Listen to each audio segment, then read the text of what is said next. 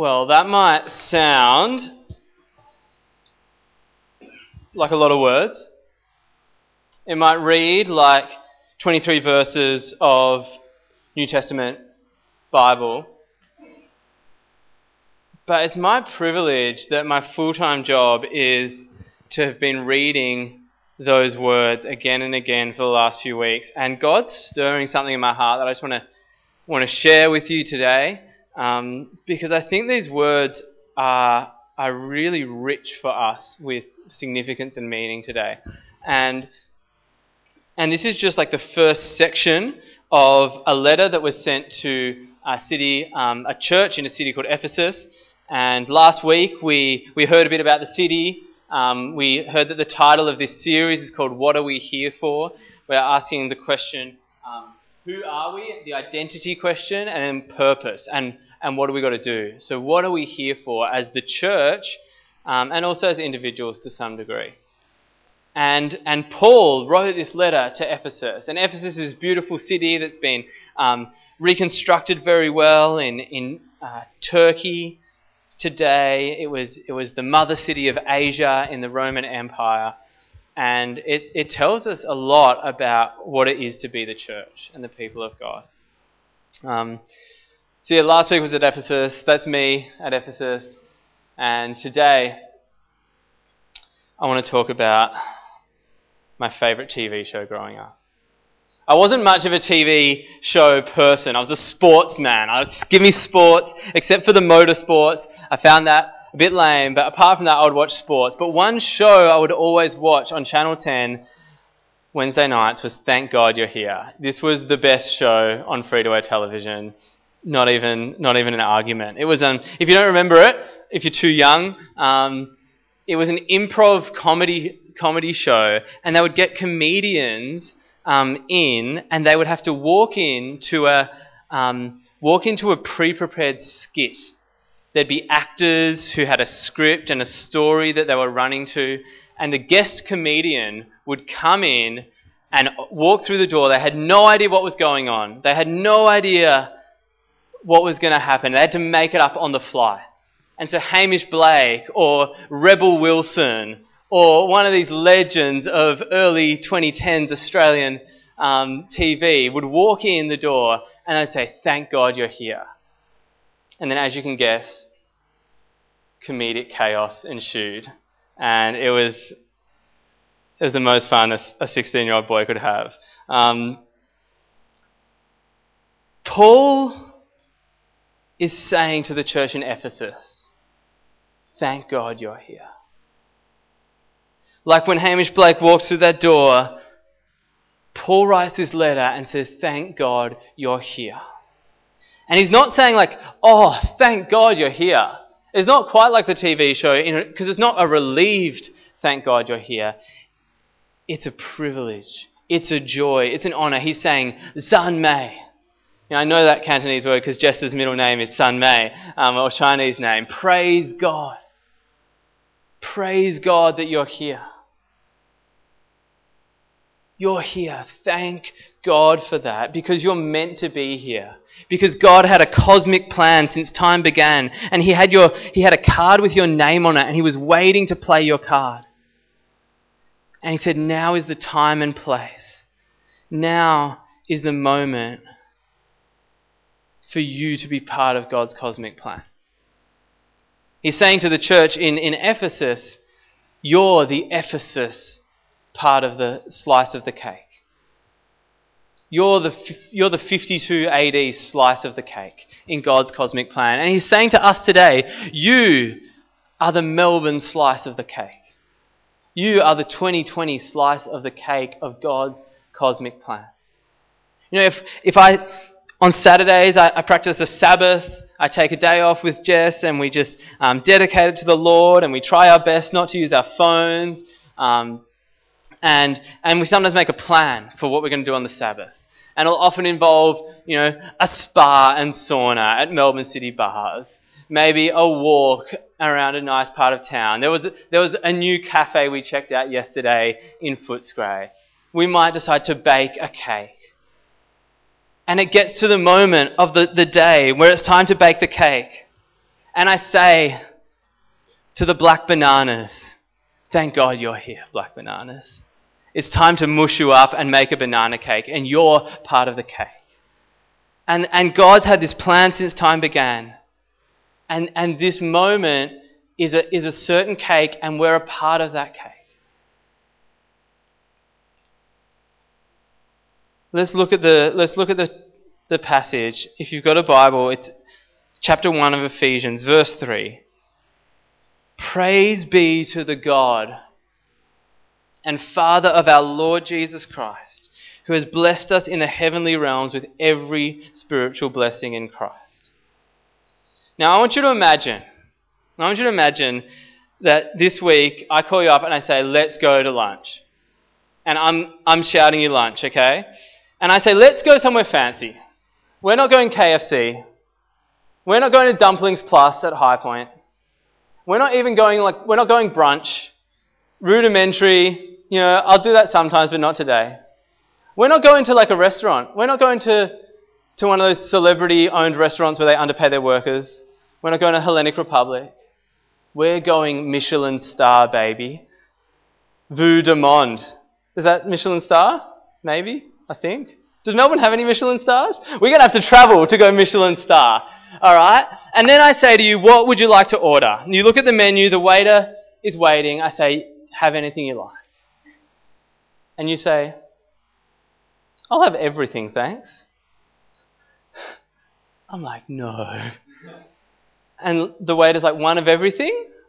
And you're like, no, everything. I'll have everything in your kitchen. Bring it out, I'll have it all. I'd be a bit shocked. I was like, I thought the Michelin stars was enough, but,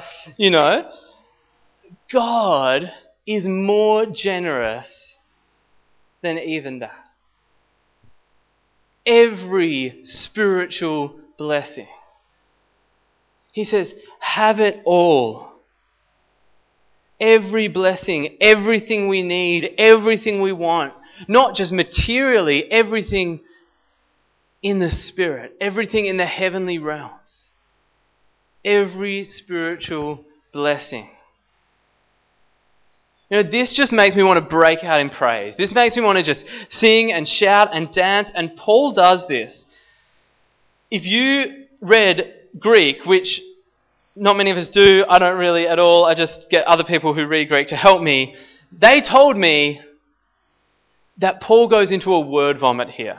That from verse 3 to 14 is one sentence in Greek. That he just word vomits because he's just so pumped, so wants to praise God so much. It's a beautiful word vomit. It's like a word vomit rainbow. It's not a gross one. But this beautiful sentence of praise where he just rolls and rolls saying we have everything we could ever want. We could have everything that we need. We have everything we need in Christ, and yet so often we don't feel like that. Because my body and my brain wants more. Wants material stuff. Every spiritual blessing under heaven isn't enough. I want the material blessings as well. So often I want more and I overeat. I overspend. I overschedule. I overdo it. Looking for more.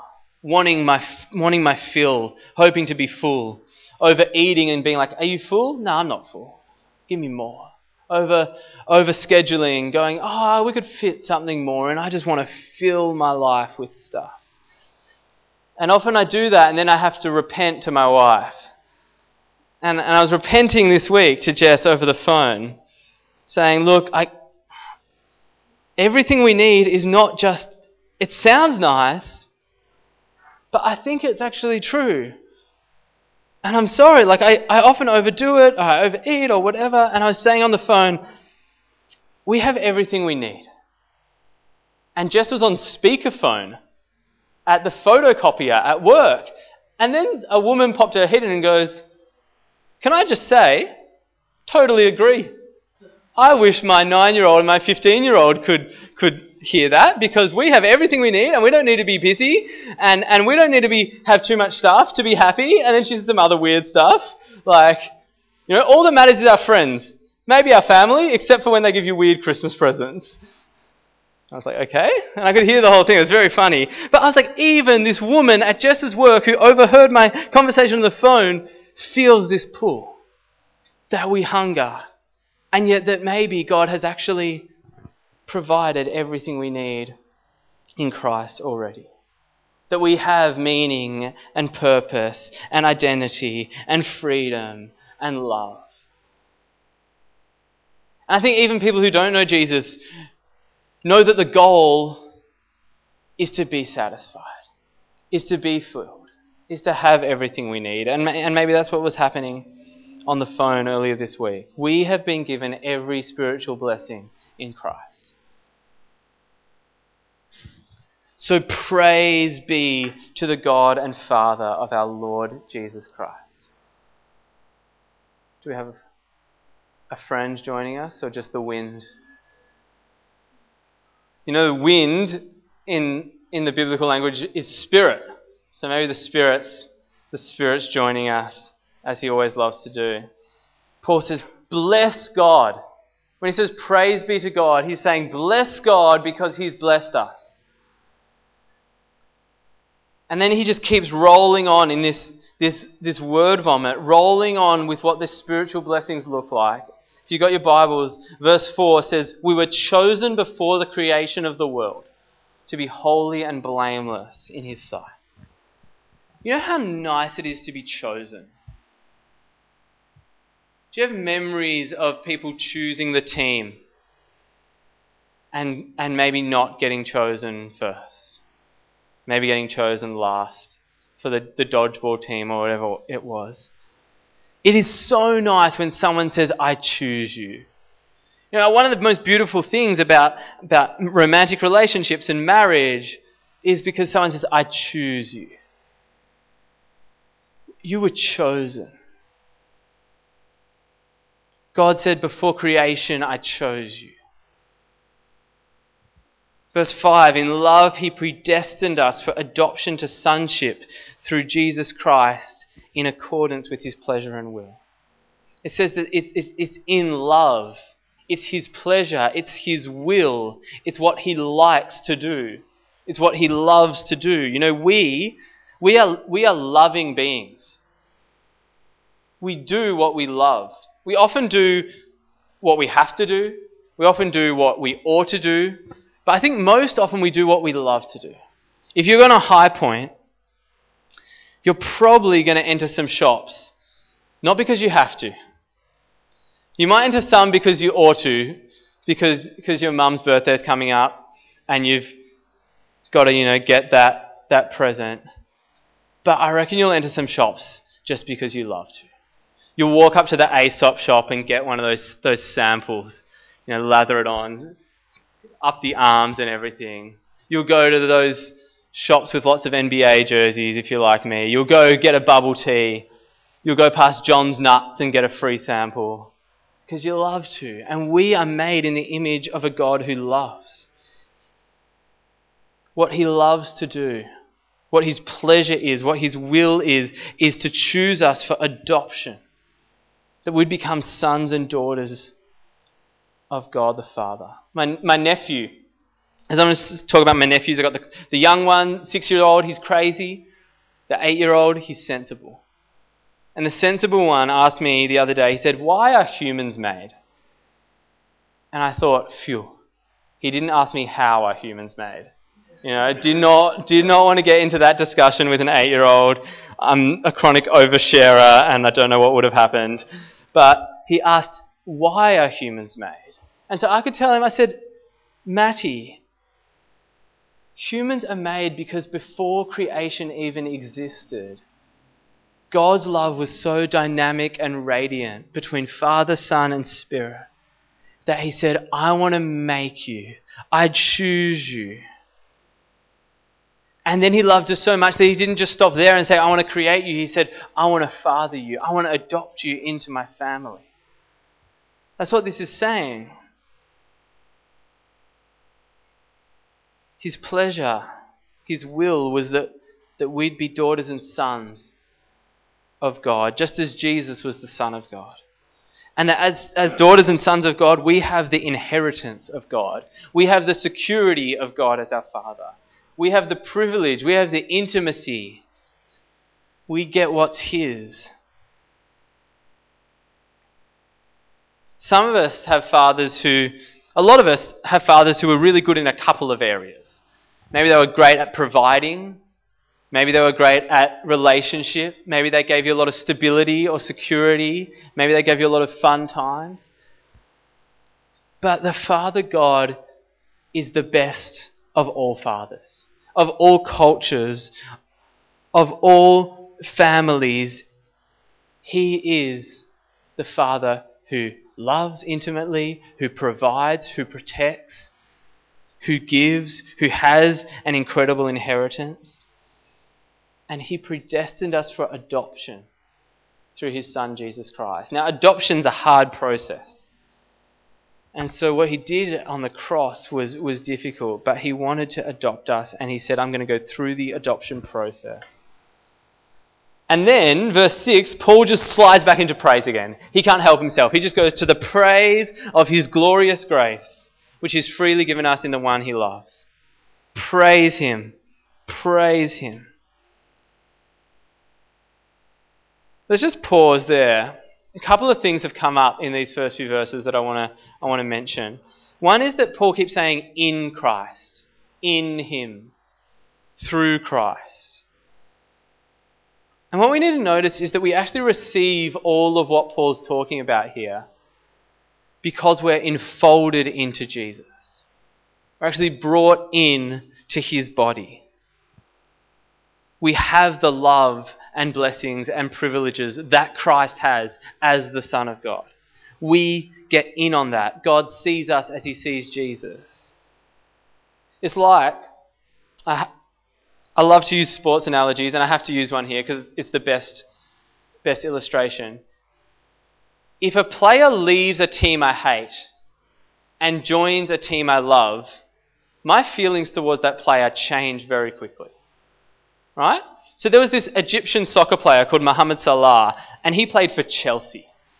And one of my good mates, he goes for Chelsea, and when we play FIFA, we play Liverpool versus Chelsea.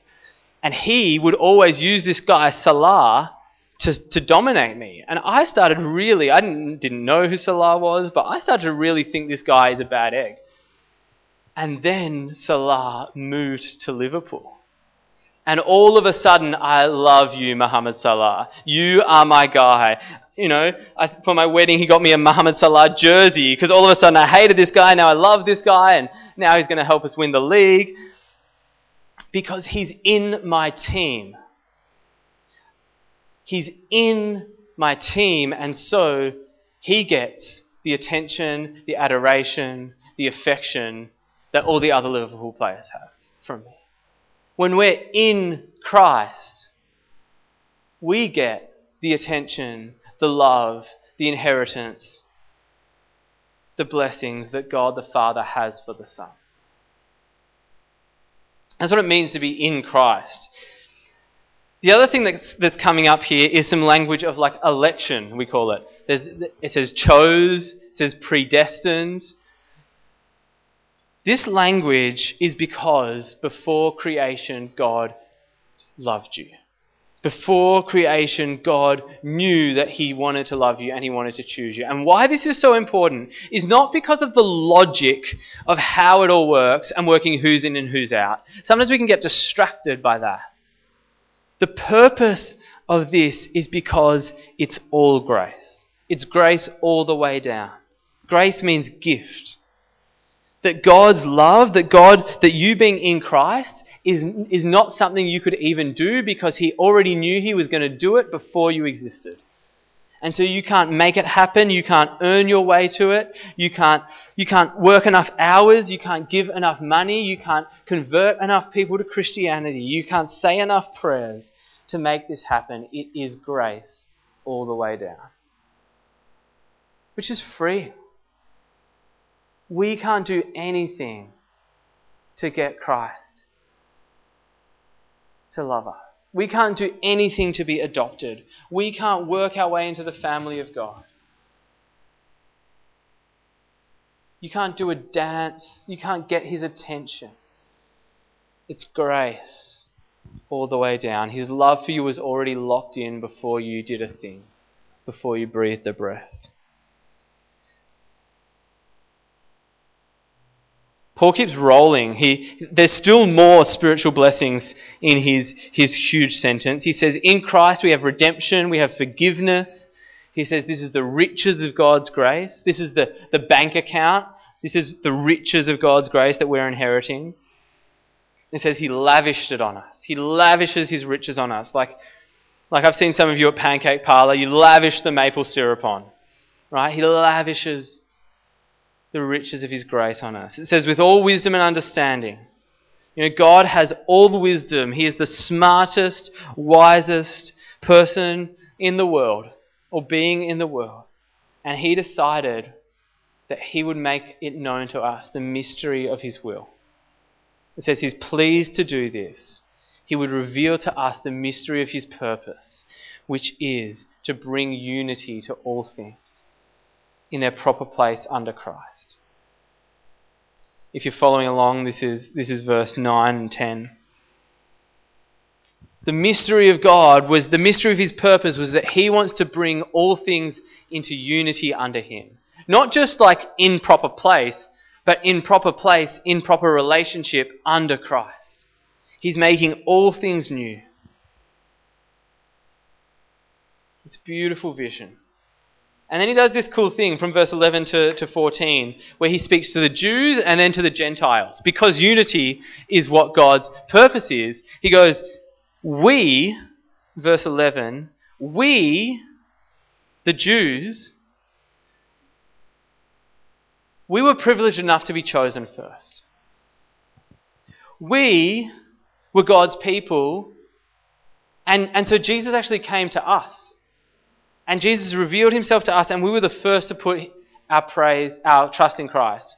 Praise God. He just keeps breaking into praise. Glory, it even says.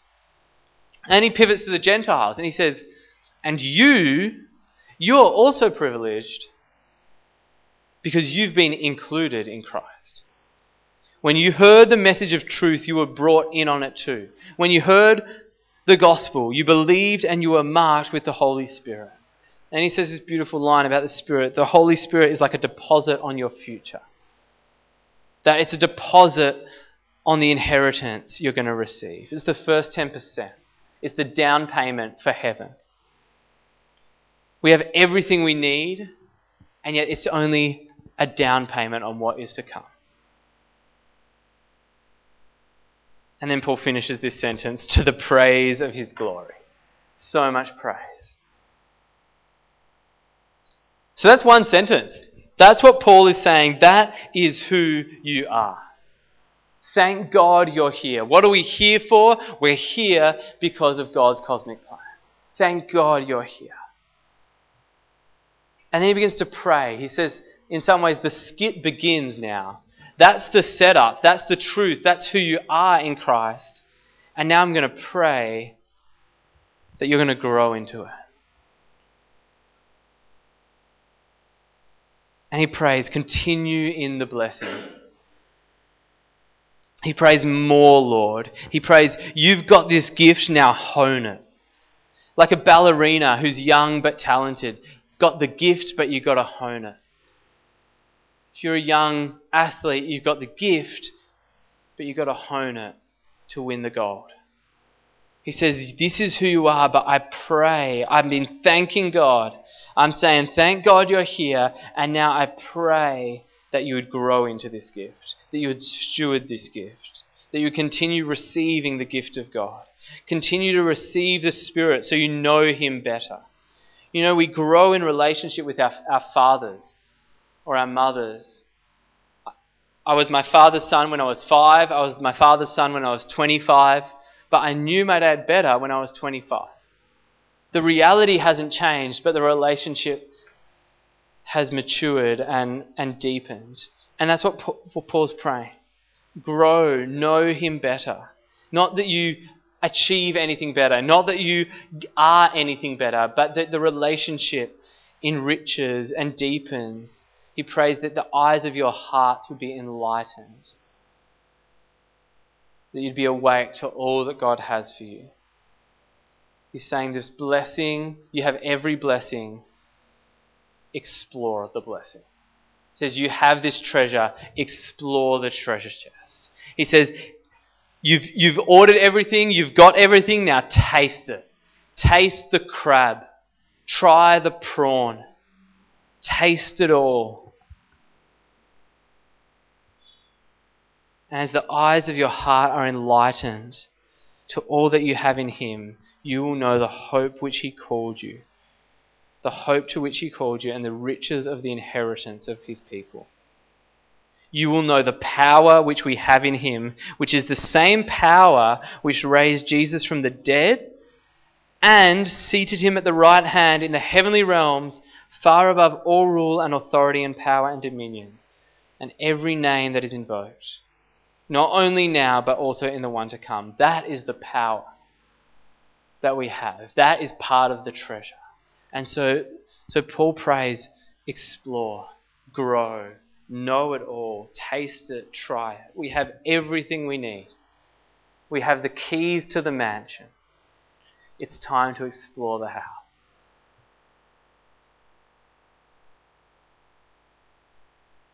Let's pray. Heavenly Father, you've given us everything, every spiritual blessing. And so we say, praise you, God. And we say, more, Lord. Grow it in us, nurture it in us. Would you grow the gift that we've received? Would we hone the gift? Would our eyes be open to all that you've given us? Would the eyes of our heart be awakened to the riches of your love, that we might know the hope to which we've been called, that we might know the power which he has for us, we might know the riches and inheritance that is ours as your holy people. In Jesus' name I pray. Amen.